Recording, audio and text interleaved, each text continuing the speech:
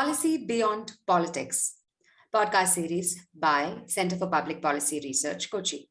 Center for Public Policy Research, or CPPR, is a public policy think tank located in Kochi. We engage in diverse fields like urban reform, livelihood, education, health, governance, law, and international relations and security. Our podcast series covers a host of issues of current and contemporary relevance in the public policy domain. Previous episodes of our podcast series can be found on our website www.cppr.in. I am Sharon Susan Koshi, Research Associate at CPPR. In this episode, we will explore the tussle between sustainability initiatives and development in the context of G20. For this discussion, we have with us Mr. Govinda Agarwal and Dr. Janashree Jairam. Manager with PwC and alumnus of IIT Madras, Mr. Agarwal has more than 6 years of experience in circular economy, sustainability, and government advisory. Dr. Janashree Jairam is Assistant Professor at Department of Geopolitics and International Relations and Co-Coordinator of Center for Climate Studies, Manipal Academy of Higher Education, Karnataka. Hi, Govinda and Dhanashree. Welcome to Policy Beyond Politics. Thank you. Hi, Sharon. Thank you so much.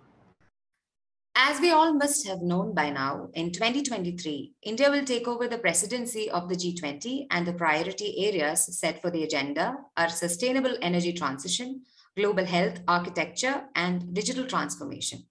India is committed to the UN SDGs 2030 agenda and implementing a sustainable transition in its fast-growing economy and burgeoning population.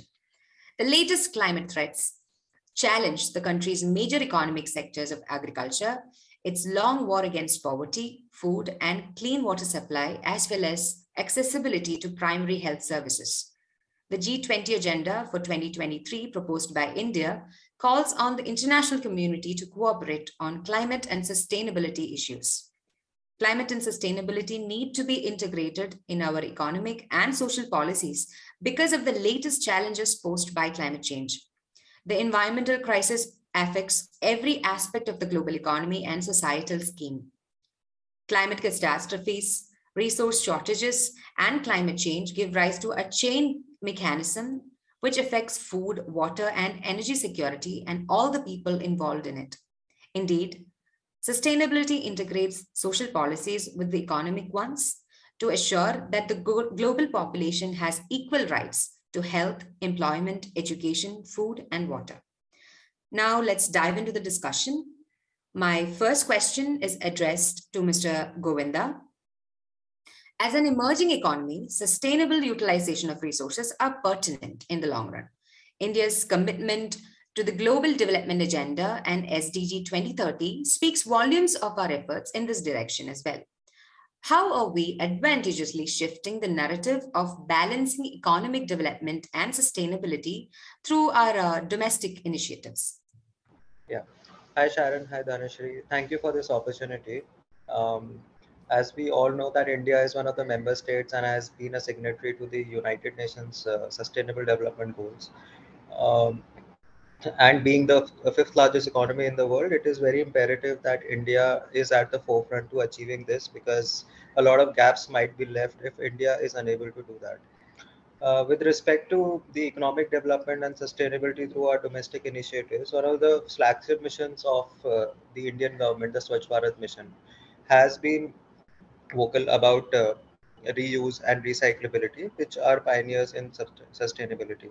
There is a sustainable development goal around clean water and sanitation, and the flagship missions such as Amrut, Jal Jeevan mission, which are catering towards full complete coverage of water supply to um, all the households in India, and also developing sustainable models to cater to this demand, huge demand in India, are examples of how we are balancing economic development and sustainability. We are also introducing wastewater reuse. There are talks about energy efficiency as one of the major objectives in these kind of development missions. Are pillars of this sustainability goal that we are envisaging to achieve. Thank you. Thank you for your input, Govinda. That leads me to talking perhaps a little bit more on climate change and India's efforts in the international milieu. The next question is addressed to Dr. Dhanashree. With particular reference to climate change and the need for sustainable use of resources, India's efforts have been lauded internationally. However, given the challenges posed by the pandemic, where are we at currently in realizing our climate sustainability goals?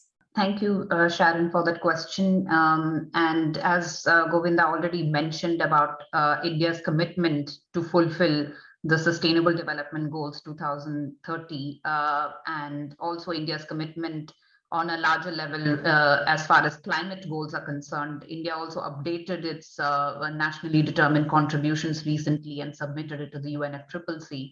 And there is clear intention as far as climate goals are concerned, especially in terms of decoupling economic growth from greenhouse gas emissions. So, of course, at the Glasgow summit, when Prime Minister Modi announced certain targets, some of it obviously has been watered down to some extent because of pragmatic reasons. And also at the same time, India's commitment to fulfill its renewable energy targets, also reducing carbon intensity, increasing forest cover, which will also add to India's carbon sink. And also, of course, in the end, with this long-term goal of achieving net zero target by 2070. So all these goals kind of point towards very much India's agenda as far as decoupling economic growth and development from emissions is concerned.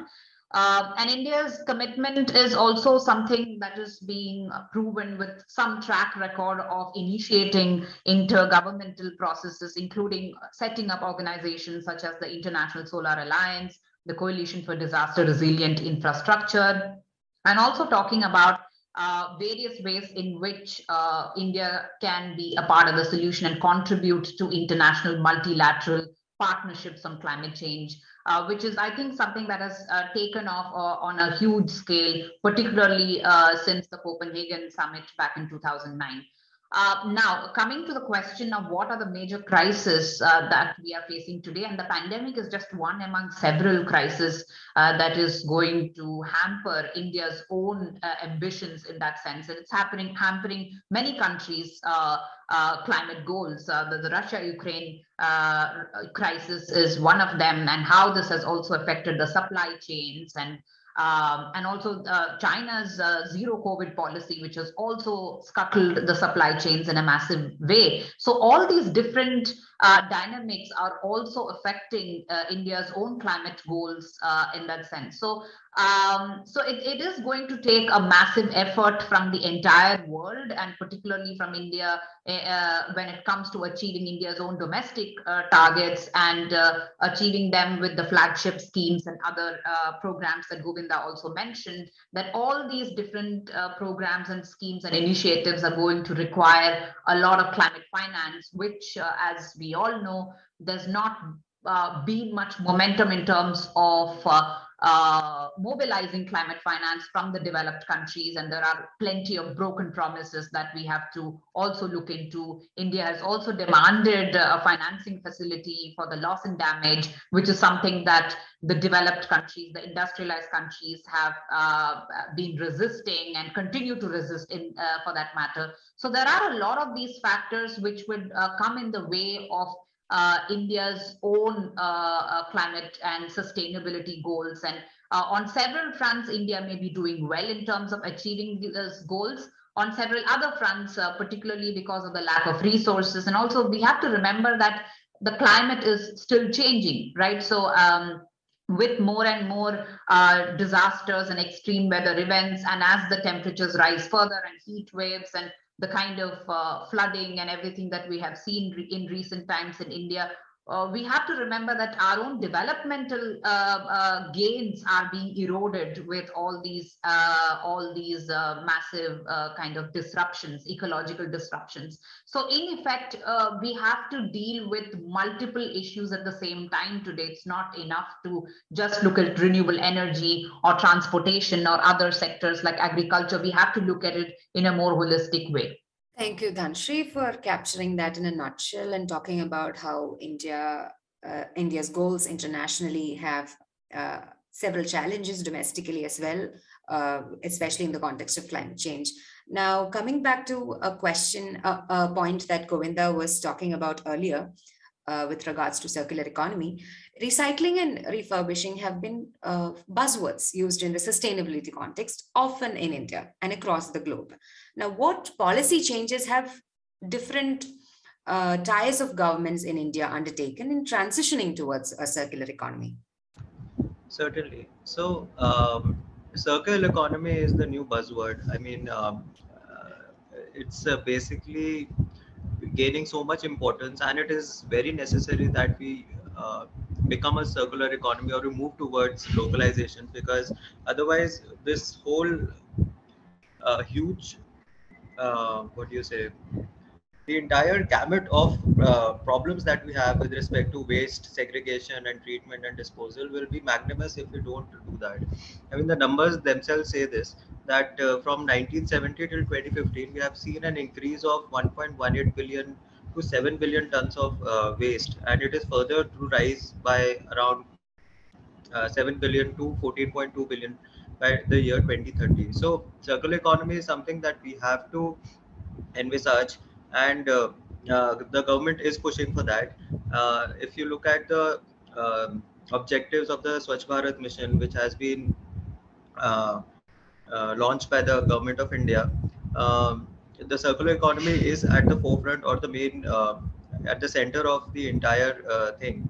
There are efforts being made towards bio CNG. There are efforts being made towards reuse and recycling. They have launched Swachh Sarvekshan, which is a competition between cities to achieve recyclability and refurbishments. Material recovery facilities have been established, are being established as we speak in many cities, where 90% of the total waste material will be recovered, sold, and then reused. Plastic bans uh, have been in place in major of the cities. So we are moving towards the circular economy part, where a lot of economic benefits will also come back to the cities and to people themselves. They are targeting that around 5,000 rupees per ton of benefit will come back to the city if they are utilizing this whole concept of circular economy. One major challenge that we have as of now is that this practice is being followed in urban centers, but rural India is somewhere where we have to engage people, we have to drive that change, we have to bring the concepts of circular economy, especially in animal waste segments. And that will be one of the major focus areas, because a lot of our population resides, or majority of our population resides in the rural areas, and that is where the change has to be brought about. But the efforts that are being made in the urban areas are very commendable. It's a long way ahead, but certainly circular economy is something that the government is pushing for. Municipal corporations and state governments have started to understand, appreciate, and implement them. With the help of private organizations, NGOs, and a lot of think tanks, this is seeing the light of the day, and hopefully, circular economy will be useful for us to achieve these SDG goals by 2030. Thank you. Thank you, Govinda, for talking about how different types of governments, as well as civil society organizations and other stakeholders, work together in perhaps nudging a behavioral change towards circular economy in India. Now, my next question is addressed to Dr. Dhanashree. In addition to mustering consensus, global governance depends much on the capacity to mobilize funds. This was something that you were also talking about earlier. G20 has been doing a commendable job here in creating visibility for issues that affect the developing world, which are often left undiscussed by richer states. Now, how far do you think our consistent endeavors for sustainability emboldened India's role as a leader in the developing world, especially with regards to India taking over the G20 presidency in the coming year? Yeah, that's a very important question as to what role does India play when it comes to its ties with the rest of the developing world, the global South countries, and whether India can be seen as a leader of the global South and developing countries when it comes to building consensus and also promoting climate action in the other developing countries. And I think it is already happening to a large extent. I mentioned some of the initiatives that India has launched in recent times. The International Solar Alliance and the Coalition for Disaster Resilient Infrastructure in particular need to be mentioned here, because I feel these are in a way, of course, a diplomatic victory for India. At the same time, these initiatives are mobilizing finance from various international financial institutions, and not really waiting for the developed countries to deliver on their promises. Because I think, of course, this is a moral question, an ethical question. It's a question of fairness. It's a question of years of broken promises that I mentioned earlier as well.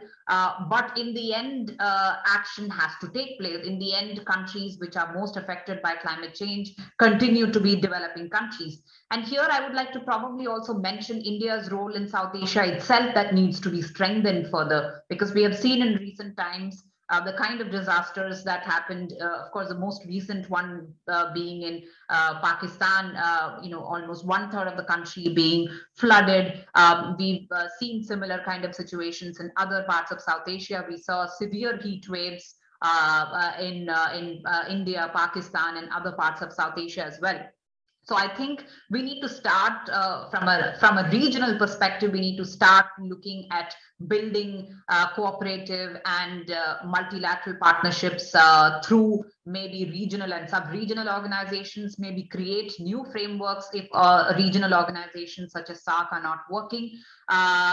At the same time, this can also be used, for instance, to see whether International Solar Alliance can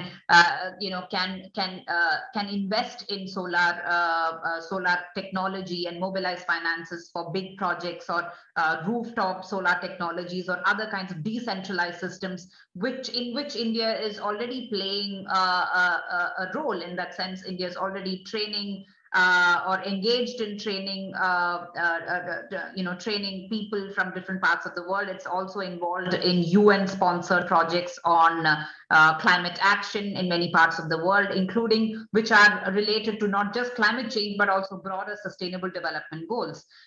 So this is where, of course, the G20 has played a big role in bringing different countries, but mostly emerging economies and not necessarily the entire developing world on board. But within the UNFCCC, India needs to play a much stronger role in demanding more from the developed countries in terms of climate finance, recognition of loss and damage, financing facility, which is very important. And I think this should be a bedrock for India's own engagement with the climate change negotiations, in consonance with the objectives and interests of the larger developing world.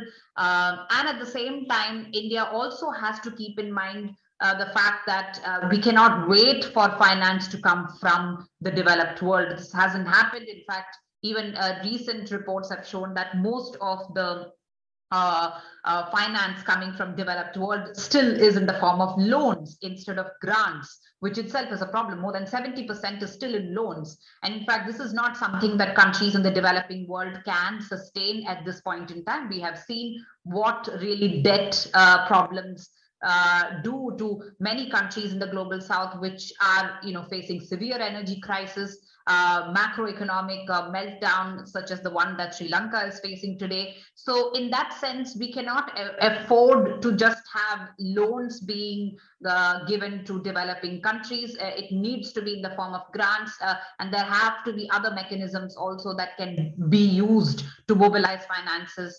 for not just India, but for the entire global south. And this is where India is already playing some sort of leadership role, and it needs to further advance these efforts in order to make some kind of difference. Because as I mentioned today, we are having all these different crises, and it's very impossible, very difficult, I would say, to navigate through all these crises and coming out in a way that that we can find solutions to all these problems at the same time, because policy processes do not really work in that way.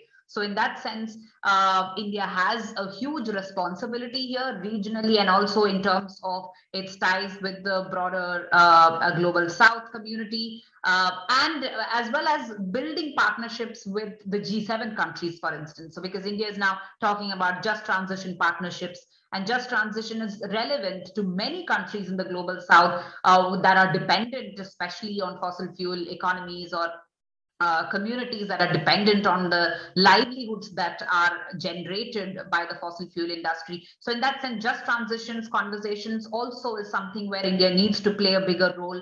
And already India is talking about building these just transition partnerships with G7 countries, and probably in line with that, we also have the Indian government talking about a cap and trade mechanism within India as well, which may not be tied to the international market as such, the carbon market, but then at least domestically, creating these kind of mechanisms, and what can different countries in the global South learn from each other when it comes to these financing mechanisms, technological cooperation, financing, energy transitions. So all these questions are very relevant, and India can play a much bigger role and has the potential to sort of lead these discussions at the global level, particularly at a time when there are so many geopolitical crises that are affecting climate cooperation, especially as we saw even in US and China, China suspending climate talks with the US. So at this stage,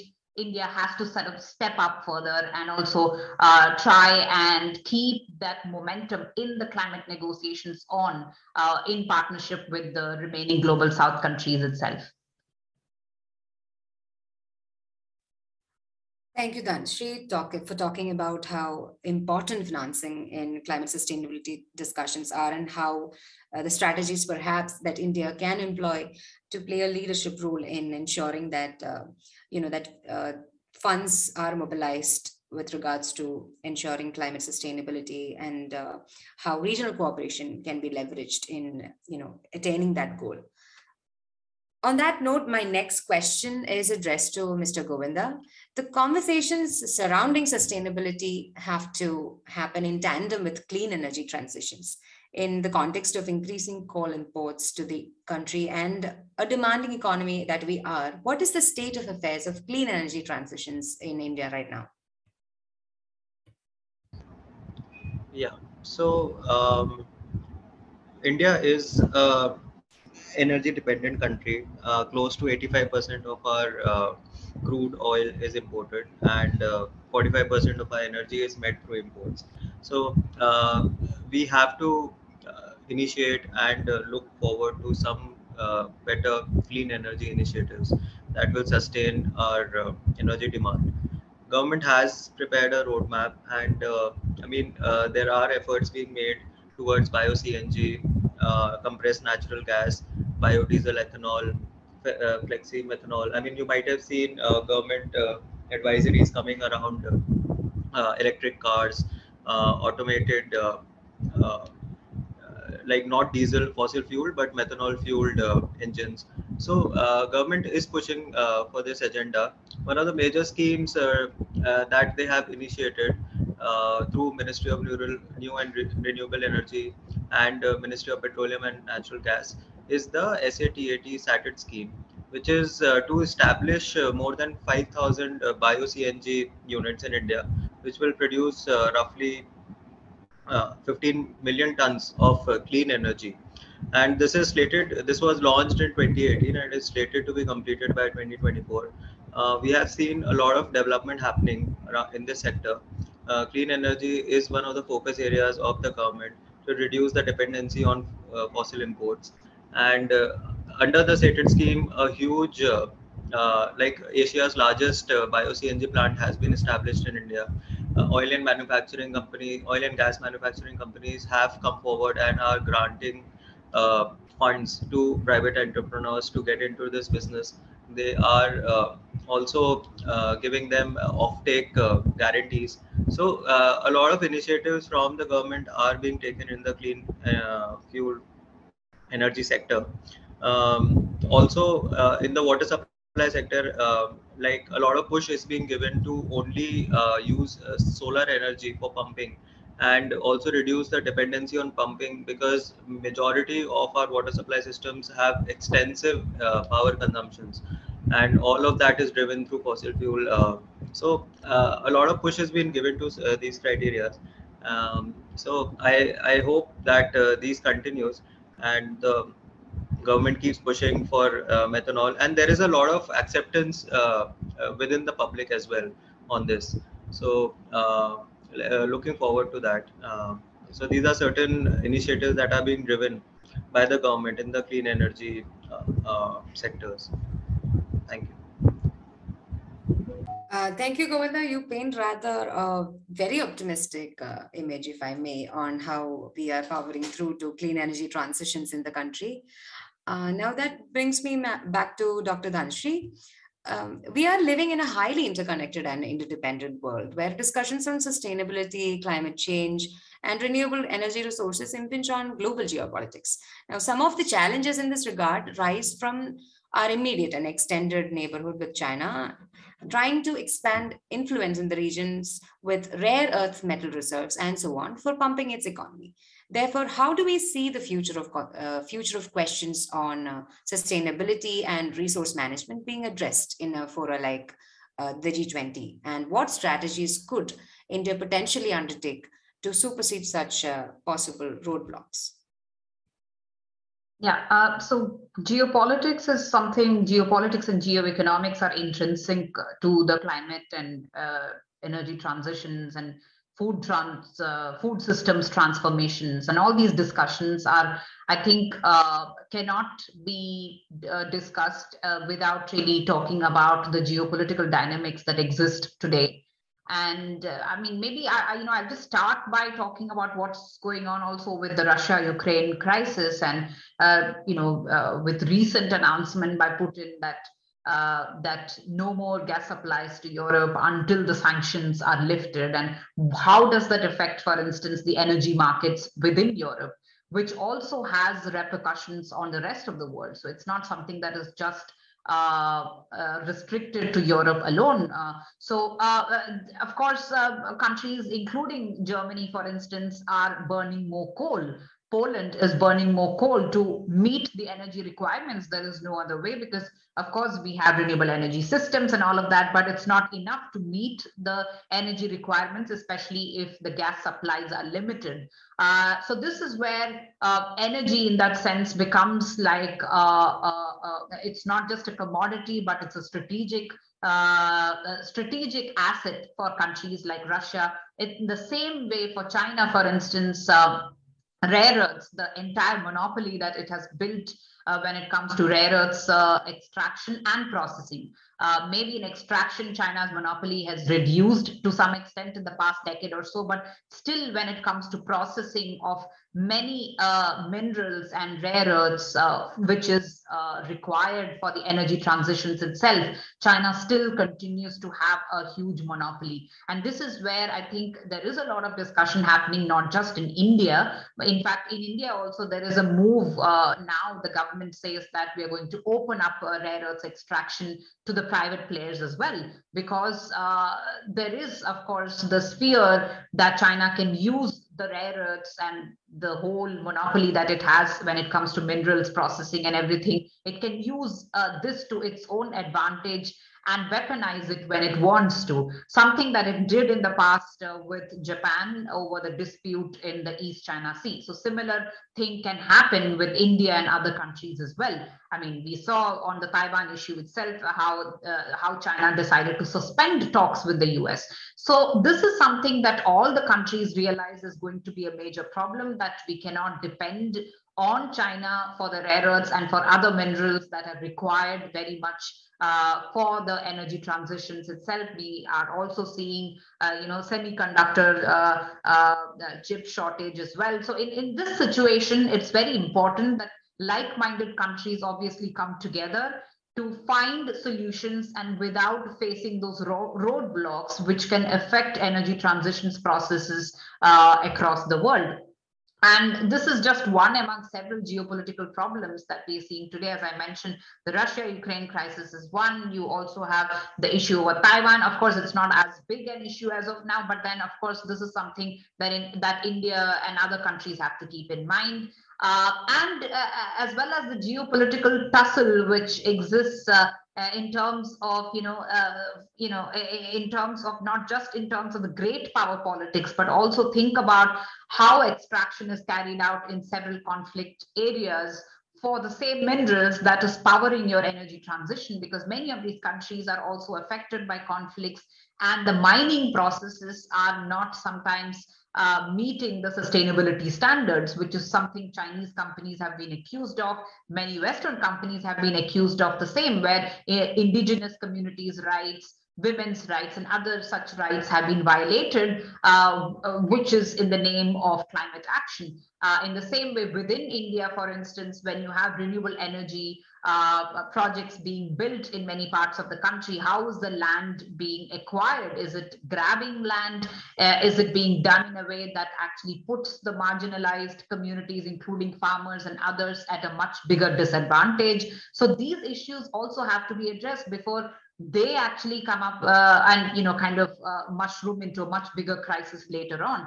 And this is where I feel that the geopolitical, great power politics, as well as what's going on locally within these countries, have to be also addressed in order to come up with sustainable solutions in the real sense of the word sustainability itself. It cannot be that, we are going to power through this energy transitions without caring for human rights or without caring for various other rights that many people are entitled to. And this is where climate finance and other types of financing mechanisms and others also have to take care of these ground realities in many parts of the world. And I think we are already seeing signs of these issues being integrated into policy areas, but still there is a huge gap when it comes to addressing these concerns through global and local policies. Thank you, Dhanashree, for that well-rounded explanation of various geopolitical implications on sustainability issues. Now we have come to the last question, and I will be addressing that to Mr. Govinda. Now, moving forward, at the national and subnational levels, what are some of the policy changes that India can focus on and ideate in order to effect a behavioral change and engender the idea of sustainability collectively as well as individually? Yeah, thank you, Sharon, for the question. It's very important that we have a sustainable model of governance, and at the national, some of the policy changes that have been missing and a lot of experts have been advocating about are related to three aspects. First is enforcement, second is operations and maintenance, and third is decentralization. Now, majority of these schemes or the government flagship missions are being run centrally, and the last mile effect of these schemes are very minimal. There is no community ownership, there is no people participation. Very few schemes have taken citizen feedback and impact assessments to actually note what kind of impact has been created. So the last mile effect of all these schemes have been like very poor, and behavior change is something that happens across. It takes a lot of efforts to instigate behavior change and to bring it to its final effect. So what I feel is that operations and maintenance is something that should be, firstly there should be decentralization of power. I mean, the gram panchayats, the municipal corporations, people should be given the power to actually design, plan, and implement and operate further all the related infrastructure sustainably, because they are the end users. So decentralization is very important. And on top of that, there should be mechanisms instituted which enable this people ownership, that they own the asset itself. So whether it be a park, whether it be a treatment plant, whether it be a lake, anything, It has to be owned by the people. Unless there is public participation, it becomes a failure. On top of that, government should also put forward a robust mechanism of operations and maintenance. Operations and maintenance are very important. We have been following a capital creation model for several years now. There have been several capital assets which have been created, infrastructure in place, but they have not been maintained properly. You look at sanitation sector, water sector, power sector, any sector. If there is no proper maintenance, it will not sustain, and uh, it will be trashed out after its life or before its end life, and then a new asset will be created, which will not be maintained again, and the cycle goes on. So operations and maintenance through community participation, through community ownership is very important. And thirdly, enforcement. Now, everybody is not same. People also tend to make mistakes. They tend to make misuse the assets or misuse the facilities which are given to them. So behavior change combined with enforcement, strict enforcement around the usability, around the maintenance, around the rules of engaging. So they should be strictly enforced, and people should know that this is something which is serious. And a lot of public campaigns, a lot of citizen engagement programs have to be done, so that there is a lot of education, or there is a lot of sensitization around these subjects. Is what policy changes have to be brought in. We have seen that government is focusing on this aspect. There have been behavioral change programs, there have been, but they have not brought about that much of an impact as they envisage. Because one is that the fund which is kept for these exercises is not enough. People don't pay much attention, and when they don't see the effect being drawn or being catered to through actual implementation, is what doesn't motivate them. So we need to have more motivational sessions. We need to uh, have these mechanisms in place for the people to trust the system, and then own these assets or own these facilities, and then use them sustainably. So yeah, I mean, these are certain policy changes or uh, certain guidelines or certain areas where government can focus on to improve the system in this way. Thank you. Absolutely. I mean, public participation is very important for the maintenance, or rather, sustaining the sustainability goals and ideas that India has put forth. Thank you, Dhanashree and Govinda, for sharing your thoughts on how we could power through to a sustainable future for India and the world as a whole. I am hopeful that India taking up the presidency of G20 in 2023 will set a refreshing tone for the needs and grievances of the emerging economies. With that, we have come to the end of this episode. You can follow and engage with us on our social media handles, where we look forward to taking this conversation forward with you all. We will be back with another thought provoking and interesting topic for discussion in the next episode. Stay tuned to www.cppr.in.